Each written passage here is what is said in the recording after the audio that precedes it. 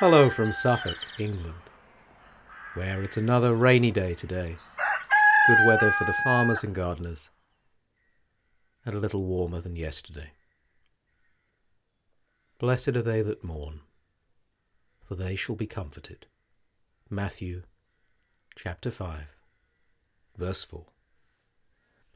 It's Wednesday, the 29th of April, in the year of our Lord 2020. And it's time for a dose of civilized calm. This is Mark's Almanac, your regular respite from the madness of World War V, recorded in the peace of the English countryside.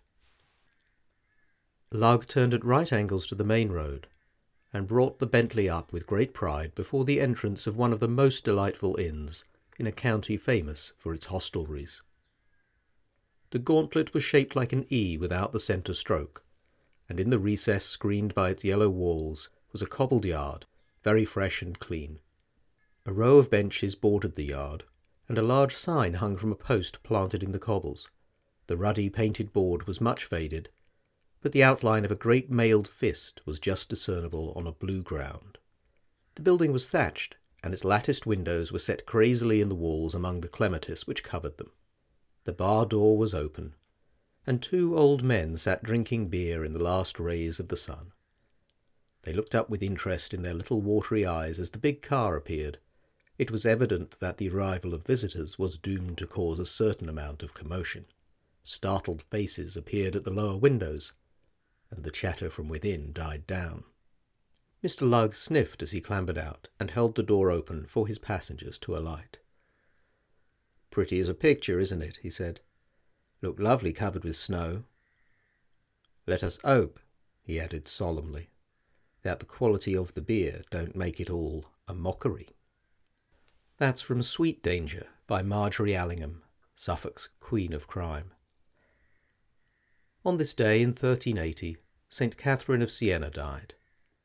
The patron saint of nurses, Catherine was a mystic who turned from seclusion to care for lepers and cancer patients when others would not.